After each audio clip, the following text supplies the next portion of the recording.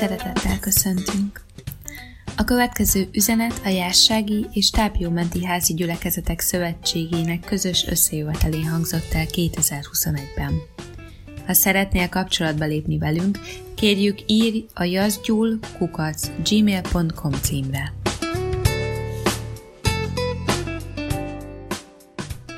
Amit a Zoli mondott, én azzal folytatnám, a Zsidókhoz írt levél 12. rész második versében az van, hogy nézzünk a hit kezdőjére és bevégzőjére. Bár az elmúlt összejöveteleken a családról, a házasságról volt egy sorozat, és még egy részt ígértem, hogy a gyereknevelésről, a családról fogok beszélni, de úgy éreztük, hogy ezen a napon tartunk ebbe egy kis szünetet, és szeretnénk Istentől bátorító, buzdító, megerősítő üzenetet kérni, és kaptunk is, már eddig is, és hiszem még ezután is, mert olyan időket élünk, amikor arra van szükségünk, hogy arra nézzünk, ahonnan az áldást, a békességet és az erőt venni tudjuk. A mai összejövetelnek, a mai üzenetnek az a címe, hogy add, hogy a szívemmel lássak. És ez egy ének is egyben, amelyet szoktunk énekelni, és ha az Úr is megsegít, akkor az üzenet végén szeretném is ezt nektek bejátszani, hogy meg tudjuk hallgatni. És ma 3 kérés van igazából a szívemben. Egyrészt, hogy nyissa meg az Úr Szelleme a szemeinket, hogy ne csak nézzünk, hanem lássunk is. A másik, hogy nyissa meg az Úr a füleinket, hogy ne csak halljunk, hanem értsünk is. És a harmadik, hogy nyissa meg az Úr a szívünket, hogy meglássuk, hogy milyen hatalmas és nagy a mi Istenünk, milyen csodálatos Jézus Krisztus, milyen nagy az ő szeretete az őt félők iránt, hogy megértsük és megtapasztaljuk Isten hatalmas erejét, a feltámadás erejét, a gyógyítás erejét, a szabadulás erejét, a szeretet erejét. És én hiszem, hogy Isten szólítja most az ő gyermekeit, akik esetleg levették a szemüket őróla, esetleg bajok, problémák, nehézségek miatt, és többet foglalkoznak most a külvilággal, azzal, ami a szem előtt van, a láthatókkal, és emiatt, ahogy Zoli is említette, a szív sokszor megnehezedik, a lélek elfárad. És arra hív most bennünket, hogy emeljük vissza a szemeinket Jézusra. Hogy minden élethelyzetben nézzünk a dolgok mögé, hogy ne az szerint éljünk, amit látunk, hanem az szerint, amit hiszünk. A fő ige, amit ma szeretnék felolvasni nektek, Elizeus próféta életéből egy történet. A 2 királyok könyvében a 6. részben van megírva, a 8-tól a 23. versig. Szeretném felolvasni nektek ezt az igerészt. Tehát a 2 királyok 6:8-tól. Arám királya pedig hadat indított Izrael ellen. Tanácsot tartott szolgáival, és azt mondta, itt meg itt lesz a táborunk. Isten embere pedig ezt az üzenetet küldte Izrael királyának, vigyázz, ne hagyd el azt a helyet, mert ott akarnak az arámok betörni. Erre Izrael királya embereket küldött arra a helyre, amelyről az Isten embere szólt, és figyelmeztette őt nem egyszer, nem is 2-szer, hogy ott vigyázzon magára. Fölháborodott ezen az arám király szíve, összegyűjtötte szolgáit, és azt mondta nekik, miért nem mondjátok meg nekem, hogy ki tart mieink közül Izrael királyával? Ekkor egyik szolgája azt mondta, senki, uram, király, hanem az izraeli Elizeus próféta mondja meg Izrael királyának még azokat a dolgokat is, amelyekről a hálóházadban beszélsz. Erre azt parancsolta, menjetek el, és nézzetek utána, hol van, hogy érte küldjek és elhozassam. És jelentették neki, íme Dótánban van. Akkor lovakat, harci szekereket és nagy sereget küldött oda, akik éjjel érkeztek és körülvették a várost. Amikor Isten emberének szolgája jókor reggel fölkelt, kiment, és íme már seregek, lovak és harci szekerek vették körül a várost. Ekkor a szolgája így szólt hozzá, jaj, édes uram, mit csináljunk? Ő így felelt, ne félj, mert többen vannak velünk, mint ő velük. Majd Elizeus így imádkozott, ó uram, nyisd meg kérlek a szemét, hogy lásson. Erre megnyitotta az Úr a szolga szemét, és azt látta, hogy íme a hegy tele van tüzes lovakkal és harci szekerekkel Elizeus körül. Amikor az arámok lementek ellene, Elizeus így könyörgött az Úrhoz. Verd meg ezt népet vaksággal. és meg is verte őket vaksággal, Elizeus kívánsága szerint. Elizeus akkor azt mondta nekik, nem ez az az út, és nem ez az a város. Gyertek utánam, elvezetlek titeket ahhoz a férfiúhoz, akit kerestek, és elvezette őket Szamáriába. Mikor pedig megérkeztek Szamáriába, így szólt Elizeus. Ó, Uram, nyisd meg a szemüket, hogy lássanak. És megnyitotta az Úr a szemüket, és látták, hogy íme Szamária közepén vannak. Amikor Izrael királya meglátta őket, azt kérdezte Elizeustól, megölessem-e őket, atyám? Ő így felelt, ne ölesd meg. Leszoktad-e vágni azokat, akiket karddal vagy íjjal fogsz el? Adj nekik kenyeret és vizet, hogy egyenek és igyanak, és menjenek el az ő urukhoz. És nagy lakomát szerzett nekik, és miután ettek és ittak, elbocsátotta őket, ők pedig elmentek urukhoz. Ettől fogva többé nem jöttek a rám partjátó csapatok Izrael földjére. A következő ige a 2 Korintus 4, 16-tól 18-ig a következőt mondja. Ezért nem csüggedünk. A mi külső emberünk romlik ugyan, de a belső napról napra megújul. Pillanatnyi könnyű szenvedésünk minden mértéket felülmúló, nagy örök dicsőséget szerez nekünk, mert nem a láthatókra szegezzük tekintetünket, hanem a láthatatlanokra, mert a láthatók ideig valók, a láthatatlanok pedig örökké valók. Amen. És az utolsó ige, amit szeretnék felolvasni, a zsidókhoz írt levél 11. rész első 3 verse. A hit pedig a remélt dolgok felőli bizonyosság, és a nem látott dolgokról való meggyőződés, mert ezzel szereztek jó bizonyságot a régiek. Hit által értjük meg, hogy a világ Isten beszéde által teremtetett, hogy ami látható, a láthatatlanból állott elő. Amen. Ezek azok az igék, amelyekről szeretnék ma nektek beszélni, és mielőtt Elizeus történetének a tanulságait megnéznénk, szeretném megláttatni veletek, hogy mennyire fontos a szem, a látás. Csak természetes szinten, ha megnézzük az embert, nekünk, az embereknek a főbb érzékszerveink a látás, ami a szem, a hallás, ami a fül, a szaglás, ami az orr, az ízlelés, ami a nyelv, és a tapintás, ami a kezünk vagy a bőrünk. Ezek a fő érzékszerveink, ezentúl még sok minden más van. Mindezeket az ingereket, amiket kapunk, az idegrendszer eljuttatja az agyba, az agy feldolgozza, és ez alapján ad ki parancsokat. Mit gondoltok, melyik érzékszervünkből származik a legtöbb információ? Szerintem sejtitek és tudjátok is, hogy ez a látás. De megdöbbentő mennyi? 75-80%-a az összinformációnak, amit begyűjt egy egészséges ember, az a látásából, a szeméből származik. Ezért nagyon-nagyon-nagyon fontos, hogy mire nézünk, és mit látunk meg. Elizeus példájából már láthattátok, hogy ez 2 külön dolog, hogy nézek és látok. Az ember kapott képességet arra, hogy a látott információkat feldolgozza. Például, ha az ember bemegy egy vendégségbe, életében először meglát egy kályhát, nem tudja, hogy forró vagy nem forró, de ha ránéz a kis ablakra az ajtón, és azon látszik, hogy belül vígan lobog a tűz, akkor biztos lehet benne, hogy a kályha forró, és nem szabad hozzányúlni. A látásunk nagyon fontos. Jézus azt mondta, hogy a szem a lélek tükre. Tehát arról szól ez a mai alkalom, hogy ne csak nézzünk a szemeinkkel, és nézzük meg, amit látunk, hanem lássunk a dolgok mögé. Nagyon-nagyon fontos, hogy hogyan értékeljük, hogyan érzékeljük a dolgokat magunk körül. Milyennek látjuk magunkat, a házasságunkat, a gyerekeinket, a testvéreinket, anyagi helyzetünket, egészségi állapotunkat, vagy most a járvány miatti bezártság miatti körülményeinket, és sorolhatnánk. A láthatók szerint fogunk beszélni és cselekedni, vagy a látható mögötti láthatatlan szerint, amit emberi érzékszerv nem lát, de a szív és Isten ki tudja jelenteni, ami sokkal valóságosabb, mint a látható. Igen, a hitről beszélek. A hit egy szellemi dolog. Minden ember hisz, még azok is, akik azt mondják, hogy ők nem hisznek semmiben. Az is hisz, még az ateista is hisz, hiszen ha jön a busz, és rá van írva, hogy Budapestre megy, akkor föl fog szállni, mert hisz a feliratnak. hisz a sofőrnek, hogy ő egészségben el fogja őt vinni oda, ez is hit. Elmegy a boltba, vásárol 1 kiló kenyeret, hiszi, hogy az kenyér, és nem pedig valami mérgezett valami.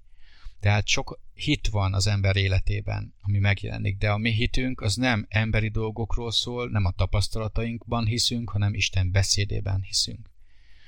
Nagyon-nagyon fontos a dolgok mögé látni. És hogyha ez megvan, akkor nem fog félni a szívünk. Akkor nem fogunk kilátástalanul látni a dolgainkat. Akkor nem fogunk félni. Sokszor történnek dolgok, amiket nem értünk elsőre, csak akkor, hogyha mögé merünk nézni a dolgoknak. Például hibázunk valamiben, rosszul csinálunk valamit, de mást hibáztatunk, holott mi voltunk a felelősek. Előfordult ez a Bibliában is sok történetben. Például nagyon-nagyon sok gyógyulást és csodát cselekedett Jézus, és sokan mégsem hittek benne ennek ellenére, a csodák ellenére sem. Ahogy a János 10:38-ban azt mondja, hogy ha nekem nem is hisztek, amit mondok, legalább a cselekedeteimnek higgyetek, hogy megtudjátok és elismerjétek, hogy az Atya én bennem van. Amikor Jézus meggyógyította a születésétől fogva vak embert a János 9-ben leírtak alapján, a zsidók képtelenek voltak hinni a szemüknek. A János 9:18, hogy a zsidók nem hitték el róla, hogy vak volt, és ezért a szüleit hívták el, hogy ők bizonyítsák be neki.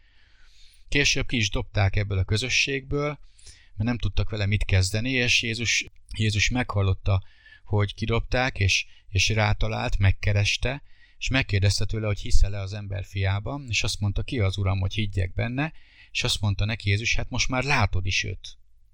Aki beszél veled, ő az. És azt mondta ez az ember, hogy hiszek, Uram, és leborult és imádta őt. A zsidók látták a csodákat, ismerték az igét, de nem hittek. Ez a vakon született ember meggyógyult, ő meglátta Jézust és hitt benne. És Jézus azt mondta, miután ez az ember leborulva imádta őt, hogy ítélet véget jöttem erre a világra, hogy akik nem látnak, lássanak, és akik látnak, vakok legyenek. És a farizeusok, akik hallották ezt, azt kérdezték, hogy mi is vakok vagyunk. És Jézus egy nagyon fontos dolgot válaszolt, ez a János 9-ben van leírva, meg tudjátok keresni. Azt válaszolta, ha vakok volnátok, nem lenne bűnötök. De mivel azt mondjátok, hogy látunk, a bűnötök megmarad. Nagyon-nagyon fontos üzenet ez a látásról. A szív keménysége meg tudja vakítani a szívünknek a szemeit, és ezért nem leszünk képesek felismerni az igazságot, a valóságot. Ez a vak ember egyszerűen elhitte, amit Jézus mond, és imádta őt. A farizeusok meg nem hittek, még a szemüknek sem, az írásoknak sem, az igéknek sem, a proféciáknak sem. A szívük kemény volt. Vakok voltak, holott a fizikai szemükkel végig láttak. A bűn, a hitetlenség megvakítja a szemeket, és ezért nem látja az ember a valóságot, az igazságot, akármennyire nyilvánvaló. Nagyon vigyáznunk kell erre, hogy nehogy engedjük, hogy a szívünk megkeményedjen, mert akkor csak a szemünk előtt való dolgokat fogjuk hitelesnek tartani, és nem látunk a dolgok mögé. Az alapigazság az, hogy az igazság Isten igéje, és ez az ige, mint egy lámpás, leleplezi a valóságot. A jót jónak, a rosszat rossznak fogjuk utána mondani. Mondja is az ige, és egy dal is, amit éneklünk, hogy az te igéd lámpás, ami az utamat megvilágítja. És tudjátok, ki a világosság maga? Jézus Krisztus. Az ő jelenlétében érthetünk meg mindent. Amikor Lázár megbetegedett, és erről a János 11-ben olvashattok, akkor Jézus nem ment oda azonnal, amikor megtudta ezt a hírt, 2 napot várt, és 2 nap múlva azt mondta, hogy menjünk fel Júdeába, de a tanítványai óva intették, és azt mondták, de hát meg akarnak ölni, meg akarnak kövezni. És Jézus azt válaszolta, hogy ha valaki nappal jár, az nem botlik meg, mert látja a világ világosságát. De aki éjjel jár, az megbotlik, mert nincs világossága. És a házasságtörő asszony történetében, ugye a János 8-ban azt mondta Jézus, hogy én vagyok a világ világossága. Aki engem követ, sosem jár sötétségben, hanem övé lesz az élet világossága. Tehát a zsidó 12-ben az Zoli által felolvasott ige nagyon is valóságos. Ha Jézusra nézel, a világosságra nézel. Ha őrá nézel, világosságban fogsz tudni járni, és nem fogsz eltévedni soha. Tehát ne a láthatókra nézzünk, hanem a láthatatlanokra. A láthatatlan pedig Isten tudja kijelenteni az ő igéje és a bennünk lakozó szelleme által. Nagyon-nagyon fontos ez, hogy mi alapján hozunk döntéseket, hogy merre kormányozzuk az életünket. Nézzük meg akkor Elizeus és a szolgája történetét. Tehát azt már látjuk, hogy a nézés nem egyenlő a látással. És ez egyik legnagyszerűbb történet ennek az igazolására ez. A profétákat régen úgy nevezték, hogy látók, vagy más szóval nézők, mert előre láttak dolgokat, ahogy Isten megengedte nekik meglátni.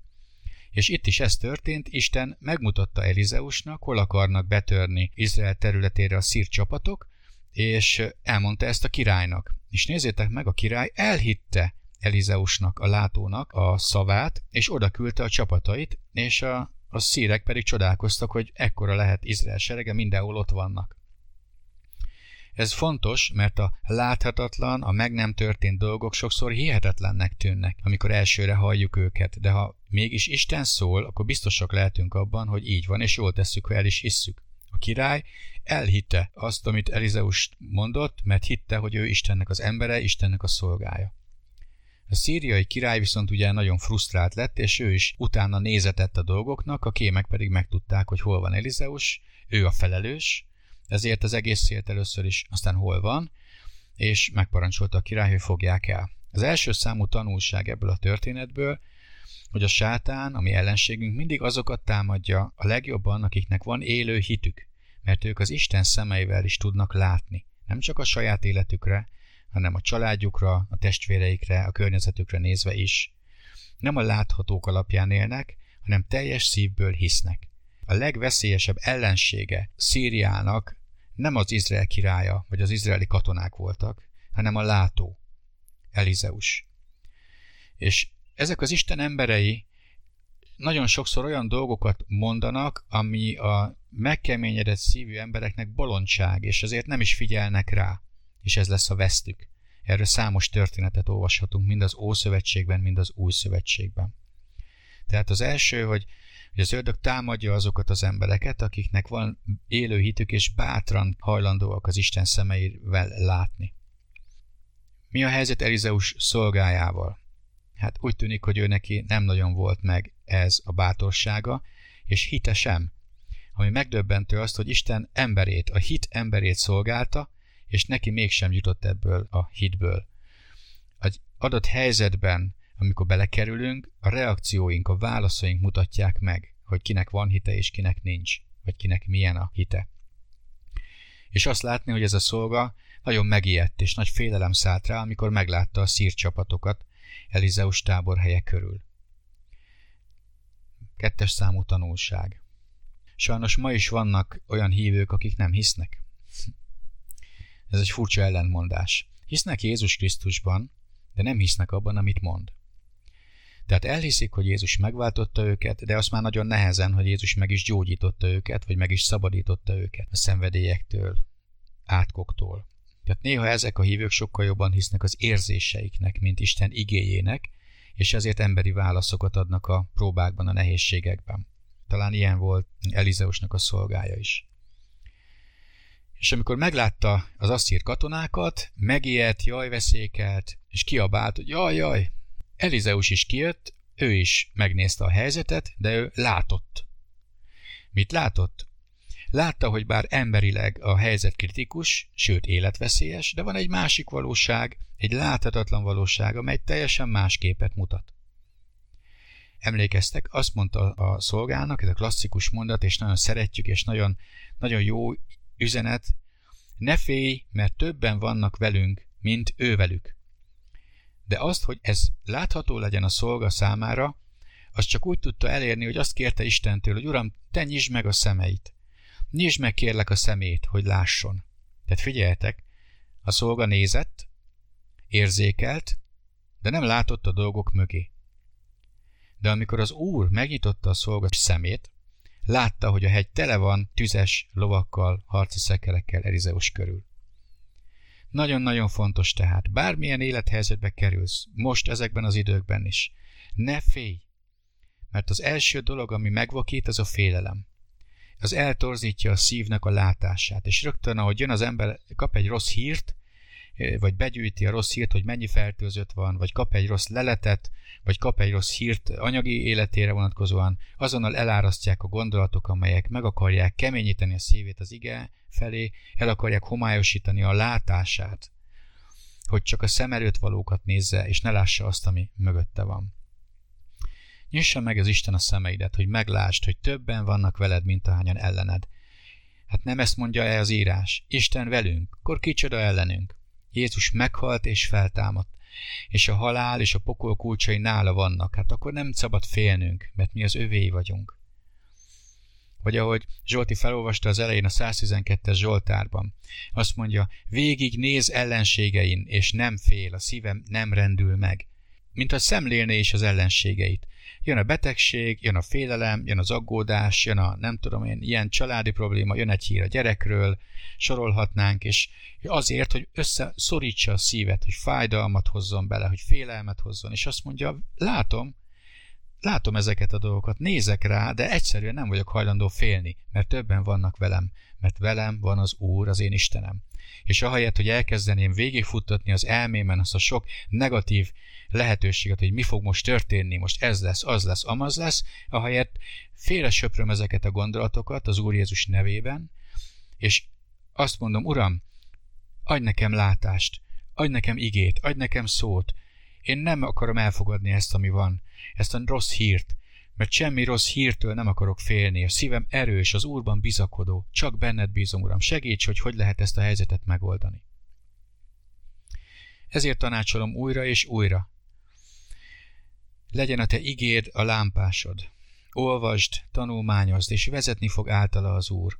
Hogyan? Úgyhogy megértést ad a szívedbe.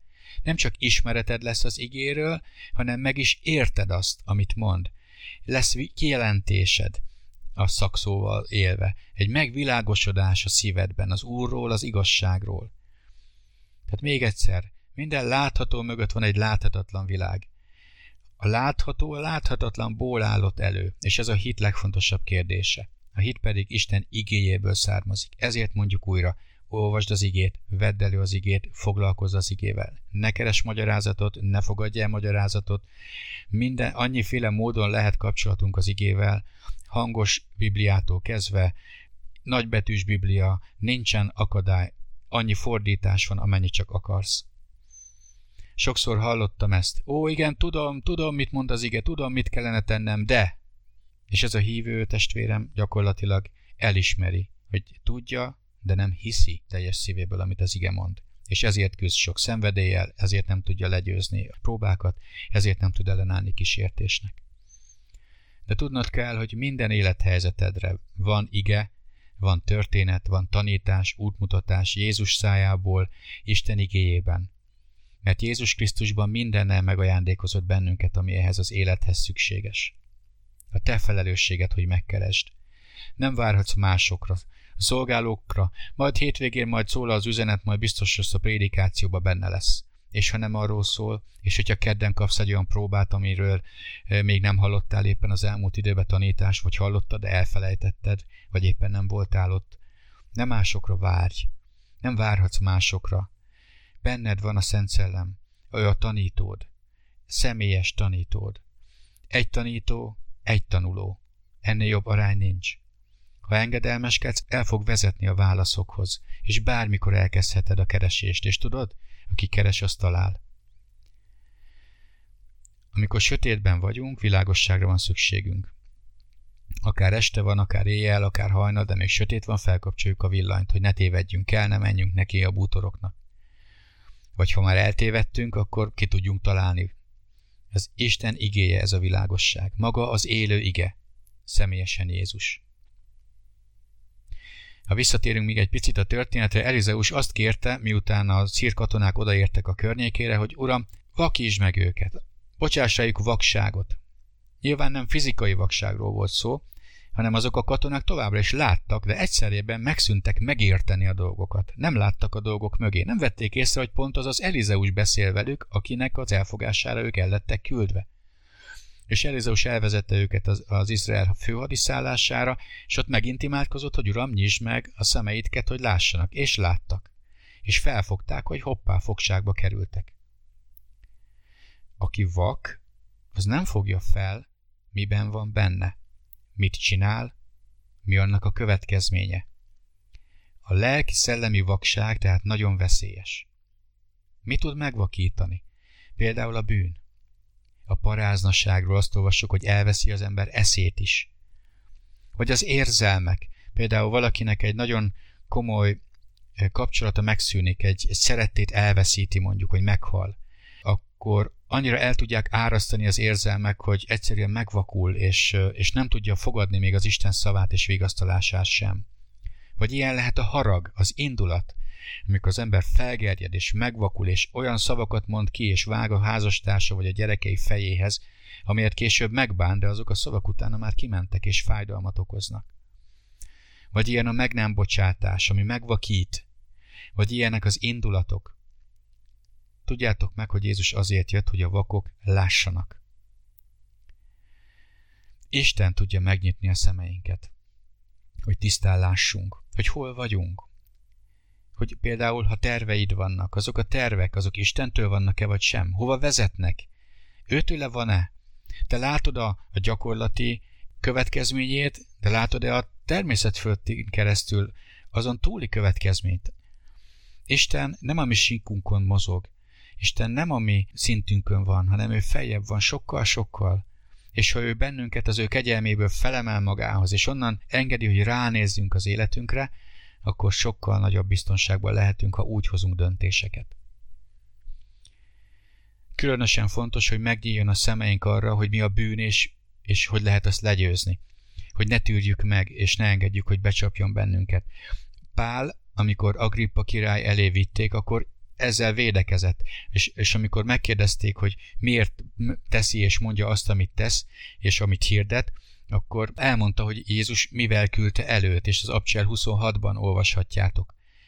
Azt mondta, hogy megszabadítelek téged a pogányok közé, akik közé küldelek, azért, hogy megnyisd a szemüket, hogy a sötétségből ki tudjanak jönni a világosságra. Az evangélium megnyithatja az ember szemét, hogy döntést hozhasson, hogy ott akar-e maradni a sötétségben, vagy hajlandó kijönni a világosságra. Egy másik példa megint a János evangéliumból, a 4. részből, amikor a szamáriai asszonnyal beszélt Jézus, és miután visszajöttek a tanítványok, megmagyarázta nekik, hogy mit és miért tett, és azt mondta nekik a 35. versben, a János 4.35-ben, hogy ti nem azt mondjátok, hogy 4 hónap mégis eljön az aratás? Tehát íme mondom nektek, emeljétek fel a szemeteket, és nézzétek meg a mezőket, hogy már fehérek az aratásra. Az emberek elérésére vonatkozik, és hiszem, hogy akármilyen zárás van, akármilyen időszak van most, ez az ige továbbra is érvényes. Mi láthatjuk azt is, hogy most nem lehet, most nem tudjuk hirdetni az igét, most nem tudjuk képviselni. De lehet, hogy Jézus azt kéri tőlünk, amit itt kért a tanítványoktól, emeljétek fel a szemeteket, és nézzétek meg. Most nézzétek meg más szemmel a mezőket. Nézzétek meg más szemmel az embereket. Nem mondjátok azt, hogy nem lehet őket learatni. Ezt mondta a tanítványoknak. Vagyis ti egy módon, a szokásotok szerint, a ti saját elképzelésetek szerint nézitek a mezőt. De én máshogy látom a mezőt, mondja Jézus. Lássátok ti is úgy, ahogy én. Az emberek készen vannak. Vannak közöttük olyanok, akik készen vannak. Keressétek meg őket, keressetek ezen a téren is. Mi van akkor, ha valaki úgy érzi, hogy nem lát, nem tud így látni? Teljesen kilátástalannak látja a helyzetét. Kimerült a szíve, például egészségi állapotára nézve, már hosszú évek vagy évtizedek óta küzd, vagy az anyagi élete nehézségben van, problémákkal küzd, vagy a házasságában, a gyerekekkel kapcsolatban vannak gondjai, nehézségei, vagy gyümölcstelennek látja a szolgálatát, nem tudja, hogy most egyáltalán van hatása annak, hogy ő él másokra, sorolhatnánk.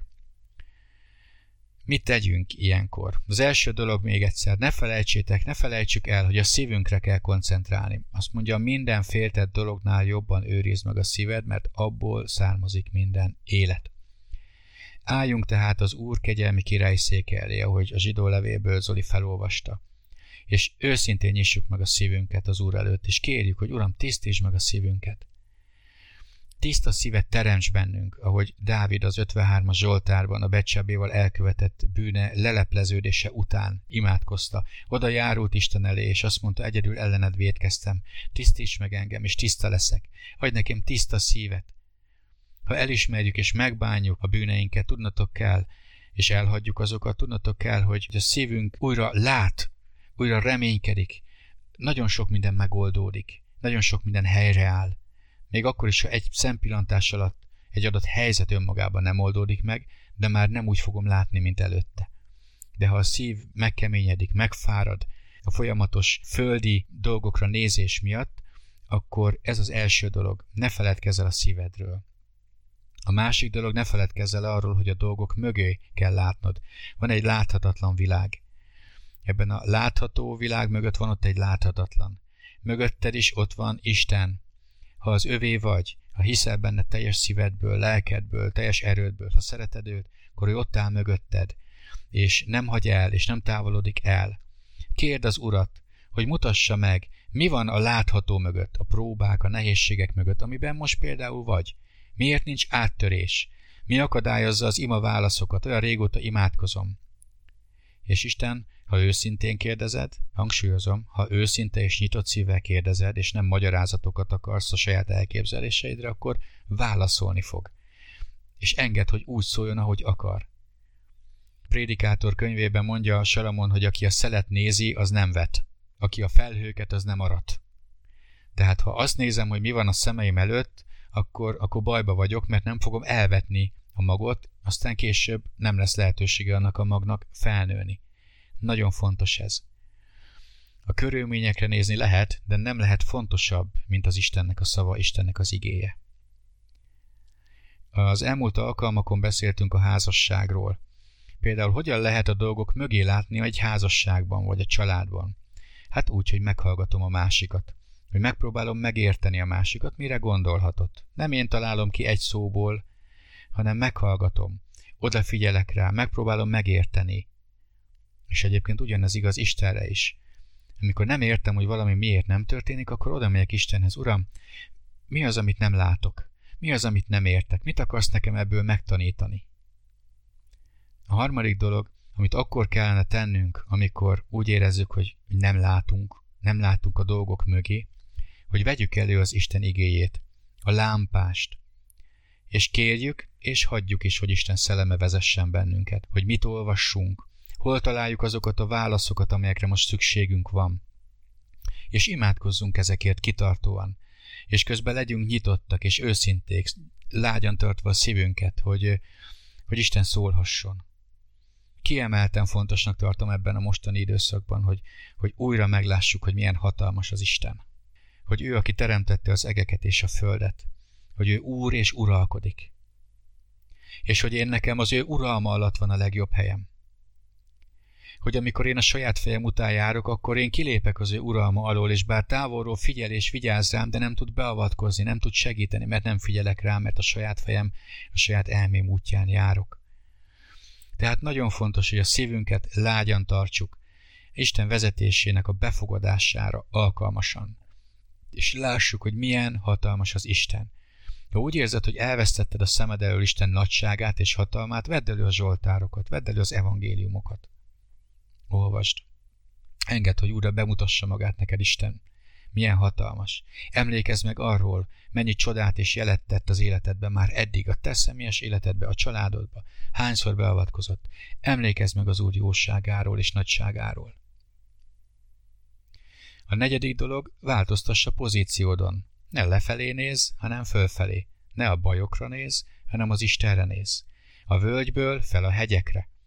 Emlékezzetek az érckígyó történetére? Amire nézel, az meg fogja határozni az életedet. A problémák helyett el kell kezdenünk Istenre nézni, benne gyönyörködni, megemlékezni, hányszor meggyógyított, hányszor megszabadított, és úgy, ahogy már hallottátok, és újra nézzünk Jézusra, mert ő a mi hitünk kezdője és bevégzője. És még 2 rövid tanács, legyünk kitartóak és álhatatosak, és legyünk türelmesek. Nem biztos, hogy egyik pillanatról a másikra egy csettintésre fognak megoldódni a dolgaink. De ha rátérsz erre az útra, és elkezded kérni és hagyni, hogy Isten rendbe hozza a szívedet, elkezded kérni az ő igéjét, és mint lámpást keresed, hogy merre menj, akkor meg fogja mutatni az utat, amelyen járnod kell. És ez egy idő. Nem tudom mennyi idő, de egy idő. De nem jobb ezen az úton kifelé jönni a sötétségből, mint kilátástalanul bolyongani a sűrű sötét erdőben? És még egy utolsó dolog, lehetnek testvéreid, akik hasonló helyzetben vannak. Vagy segíthetsz nekik úgy, hogy beszélsz velük, vagy ha nem hallgatnak meg, akkor imádkozz értük. Mert igazság által leszel erős, mondja, ne gondolj a nyomorral. Imádkozz értük, hogy az Úr nyissa meg a szemeiket. Emlékeztek? Elizeus imádkozott a szolgájáért. Azt mondja, Uram, nyisd meg a szemeiket, hogy lássanak.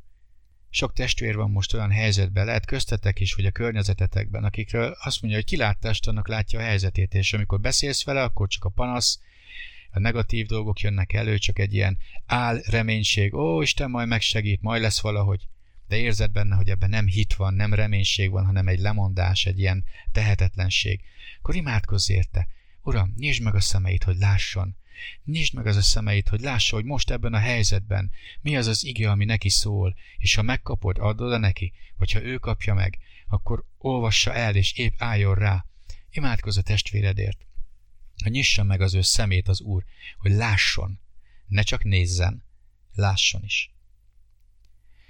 Hát ma nagyon sok hír és információ ömlik ránk, ahogy már hallottátok, amelyek félelmet generálnak. Itt van a vírus, a mindenféle mutánsaival, aztán itt van a járványhelyzetre adott válaszok, emiatti bezártság, meg korlátozások, aztán a jövőtől való félelem, hogy lesz, a gazdaság és a társadalom alapjaiban remeg, a homoszexualitás óriási lendülettel támad, az ökumené, most is hallottuk, hogy hol tárgyal a római katolikus egyháznak a feje, ugye Irakban van, ahol az egységes egyházat készíti elő, ami az antikrisztusi időszaknak az egyik legvilágosabb jele lesz.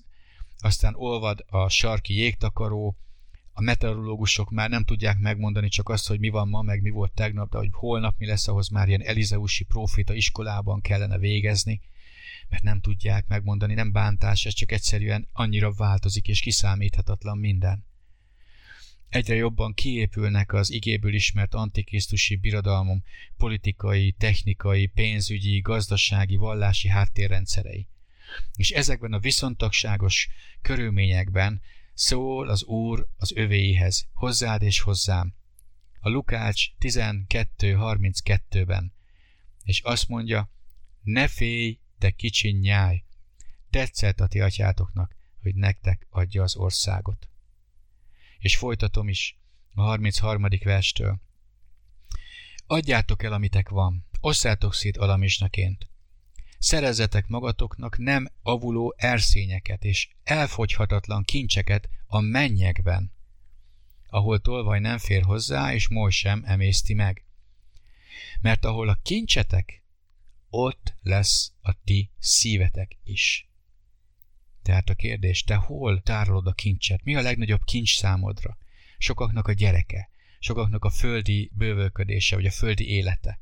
Tagadják ezt, de a tetteik mindezt igazolják. Van, akinek valamilyen más érték. Van, akinek önmaga. Sok minden lehet. Az a kérdés, hogy mi a legnagyobb kincsed. Mert ahol a kincsed van, a szíved arra felé fog húzni. És a 35.-36. versben ezt mondja még Jézus, legyenek a terekaid felövezve és lámpásaid meggyújtva, hogy legyen világosság, hogy láss. Azokhoz hasonlóan, akik az urukat várják, mikor jön meg a mennyegzőről, hogy amikor megérkezik és zörget, azonnal ajtót nyissanak neki.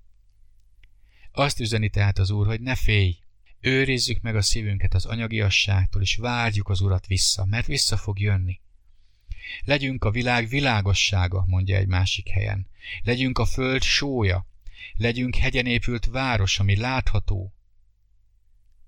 Ne felejtsük el, hogy a földi küldetésünk nem erre a földi életre szól, hanem arra, hogy vele legyünk örökké, és felkészüljünk a vele való találkozásra, és másokat is segítsünk ebben felkészülni a példánkkal, az útmutatásunkkal, a világításunkkal, hogy erkölcsös, fedhetetlen és tiszta életet éljünk ebben az elfajult és gonosz nemzetség közepette. Szeretnék még 2 igét felolvasni nektek, és a végén egy imát. És ezek az igék, amelyeket már hallottatok egyrészt, a 2 Királyok 6.16-ban, ugye Elizeus mondta ezt a szolgájának, ne félj, mert többen vannak velünk, mint ővelük. Ámen. Most, hogyha együtt lennénk, akkor hallanám a hangos áment, most nem hallom, csak hiszem, hogy egyetértesz vele a szívedben, hiszen ez Isten igéje. A következő ige a 2 Korintus 4, 16-tól 18-ig van, mi a következőt mondja, ezért nem csüggedünk. A mi külső emberünk romlik ugyan, de a belső napról napra megújul. Pillanatnyi könnyű szenvedésünk minden mértéket felülmúló, nagy, örök dicsőséget szerez nekünk. Miért? Mert nem a láthatókra nézünk, nem a láthatókra szegezzük a tekintetünket, hanem a láthatatlanokra, mert a láthatók ideigvalók, a láthatatlanok pedig örökkévalók. Ámen. És szeretnék a végén imádkozni. És hiszem, hogy Isten bátorított és erősített ma bennünket, téged és engem, hogy mire nézel, amikor családodban vagy, amikor a munkádban vagy, bármilyen élethelyzetbe kerülsz, ne felejtsd el, hogy a látható egy szint, van mögötte egy láthatatlan. És ha megkeresed az Urat ezért, meg fogja mutatni neked, hogy többen vannak veled, mint ahányan ellened. Az ima pedig Pál imája az Efézus levél első részében a 18., 19. és 20. versben, és ezt mint egy saját imámat is mondom el, értetek, családotokért, önmagamért, a családunkért. Azt kérem Istentől, hogy nyissa meg szívetek szemét, hogy valóban megértsétek, milyen reménységre hívott meg titeket. Így fogjátok megérteni, milyen gazdag és nagy az örökség, amit Isten a népének akar adni. Imádkozom, hogy megtudjátok, milyen mérhetetlenül nagy Isten ereje, amely értünk működik, akik hiszünk. Istennek ez az ereje mutatkozott meg akkor is, amikor a Krisztus feltámasztotta a halálból, és a mennyei helyekre, a jobbjára ültette.